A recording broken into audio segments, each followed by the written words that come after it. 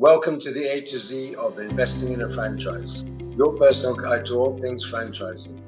This is the podcast where you can learn everything you need to learn about starting, building, and growing your franchise business. This is your host, Rak Sharma. I'm a successful franchise business owner, franchise consultant, and a serial entrepreneur who's seen and experienced what it's like to build and grow a successful franchise business from start to finish.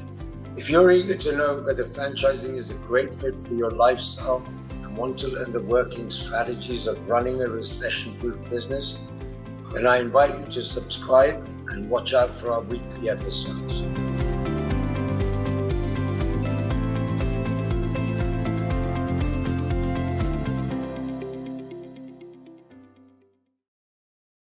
Hi, this is Rak Sharma, franchise consultant, talking to you about the A to Z of franchising.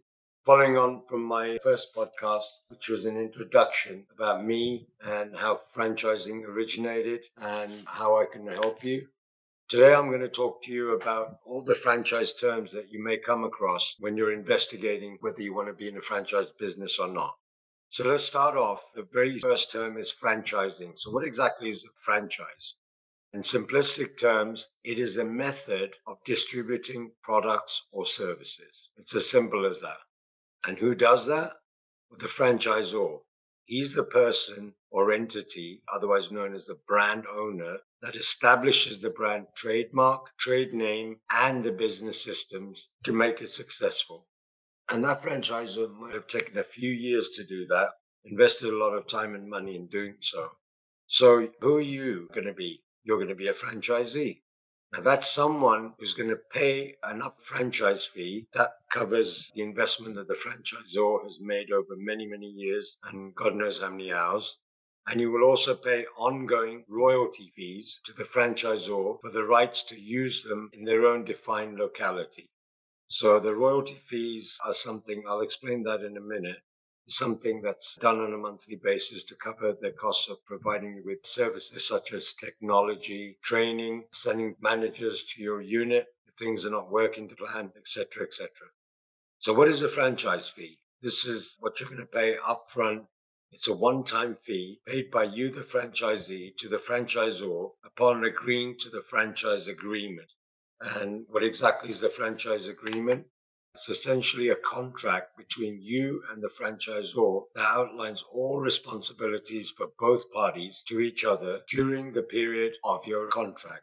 And I'll tell you up front, most franchise agreements in the franchise industry tend to be for a period of 10 years.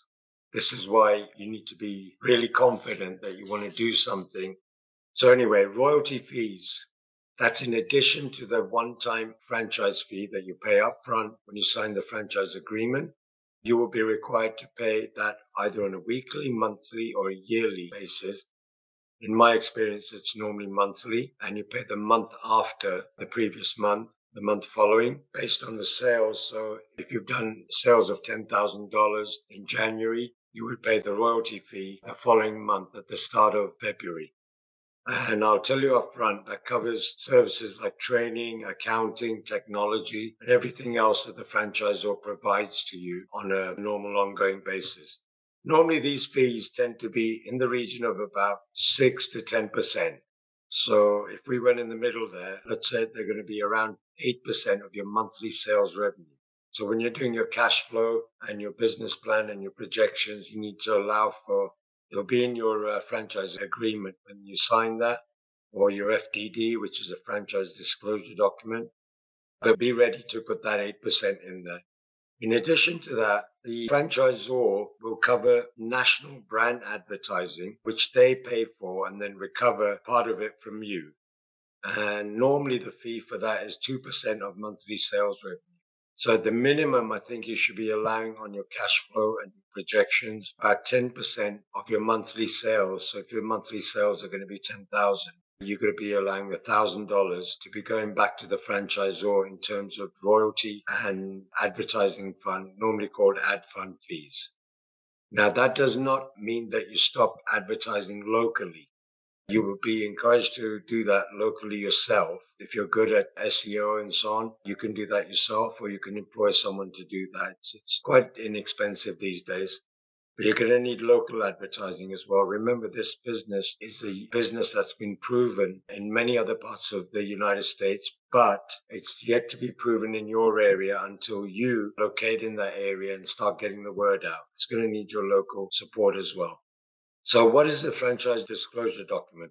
It's actually a legal document, and it's required by the Federal Trade Commission, which is obviously a government body, to be presented to each franchisee. So the franchisor has to give you that when you're doing your due diligence, which obviously someone like me, a franchise consultant, can help you with greatly, to look at what you need to look at to ensure that you're investing your hard-earned money in the right business. This franchise disclosure document has to be filed by the franchisor with the Federal Trade Commission every year within 90 to 120 days of the end of their financial fiscal year.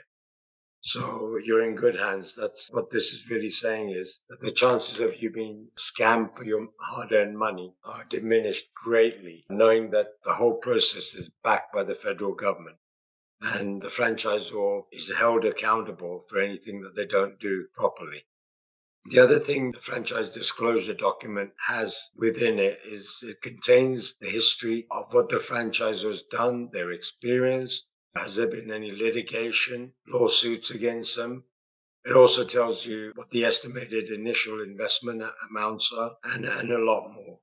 Also, it tells you about the fees and costs of starting a new franchise and any other contractual obligations on both parties, yourself and the franchisor. It will also tell you about how many units are open, how many units have closed in that period, and the franchisor is required to give you a list of information about all the units who have left the system. So you could well call up those people that have left the system and ask them why they left. Some people might have left because they're just, for personal reasons, or they're not up to running a franchise business or any kind of business for that matter. But at least you can have satisfaction that you've actually done your due diligence. If you contact as many of those people that have left and ask them why they left, was the franchisor not providing what they should have been doing? What other issues were there, etc., etc. At least you can satisfy yourself. Some people might blame the franchisor, and the franchisor is not at fault, but they're just not up to running a business or up to that franchise business. And I guess it might be easier to blame the franchisor for everything. That happens as well.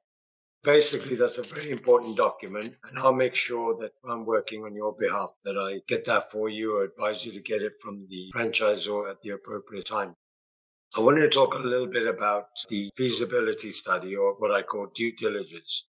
As your personal franchise consultant, I will always highly recommend investigating all aspects of the franchisor, the market that you're entering, the competition in that market, your local competition, and also you should look at your own financial capabilities. Do not go into a franchise being underfunded. That's actually the number one reason why people fail, because people think, well, I paid my franchise fee up front. That's a lump sum. It could be a chunk of money, and now I'm off and running.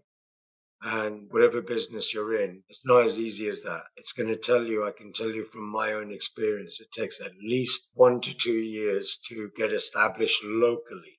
Even though there might be 50 other franchises in the rest of the country, the fact that you're local, you're going to have to get your local community used to you.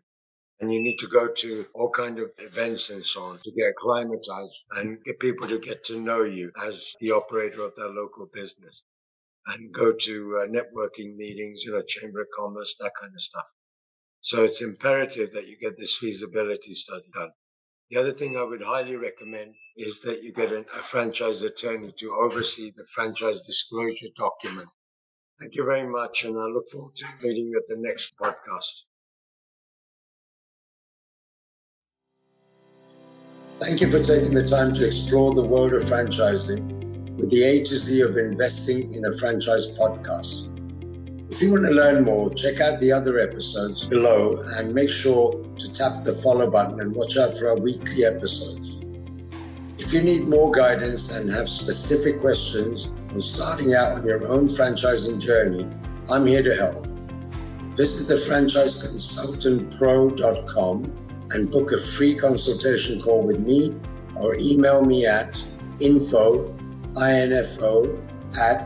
TheFranchiseConsultantPro.com.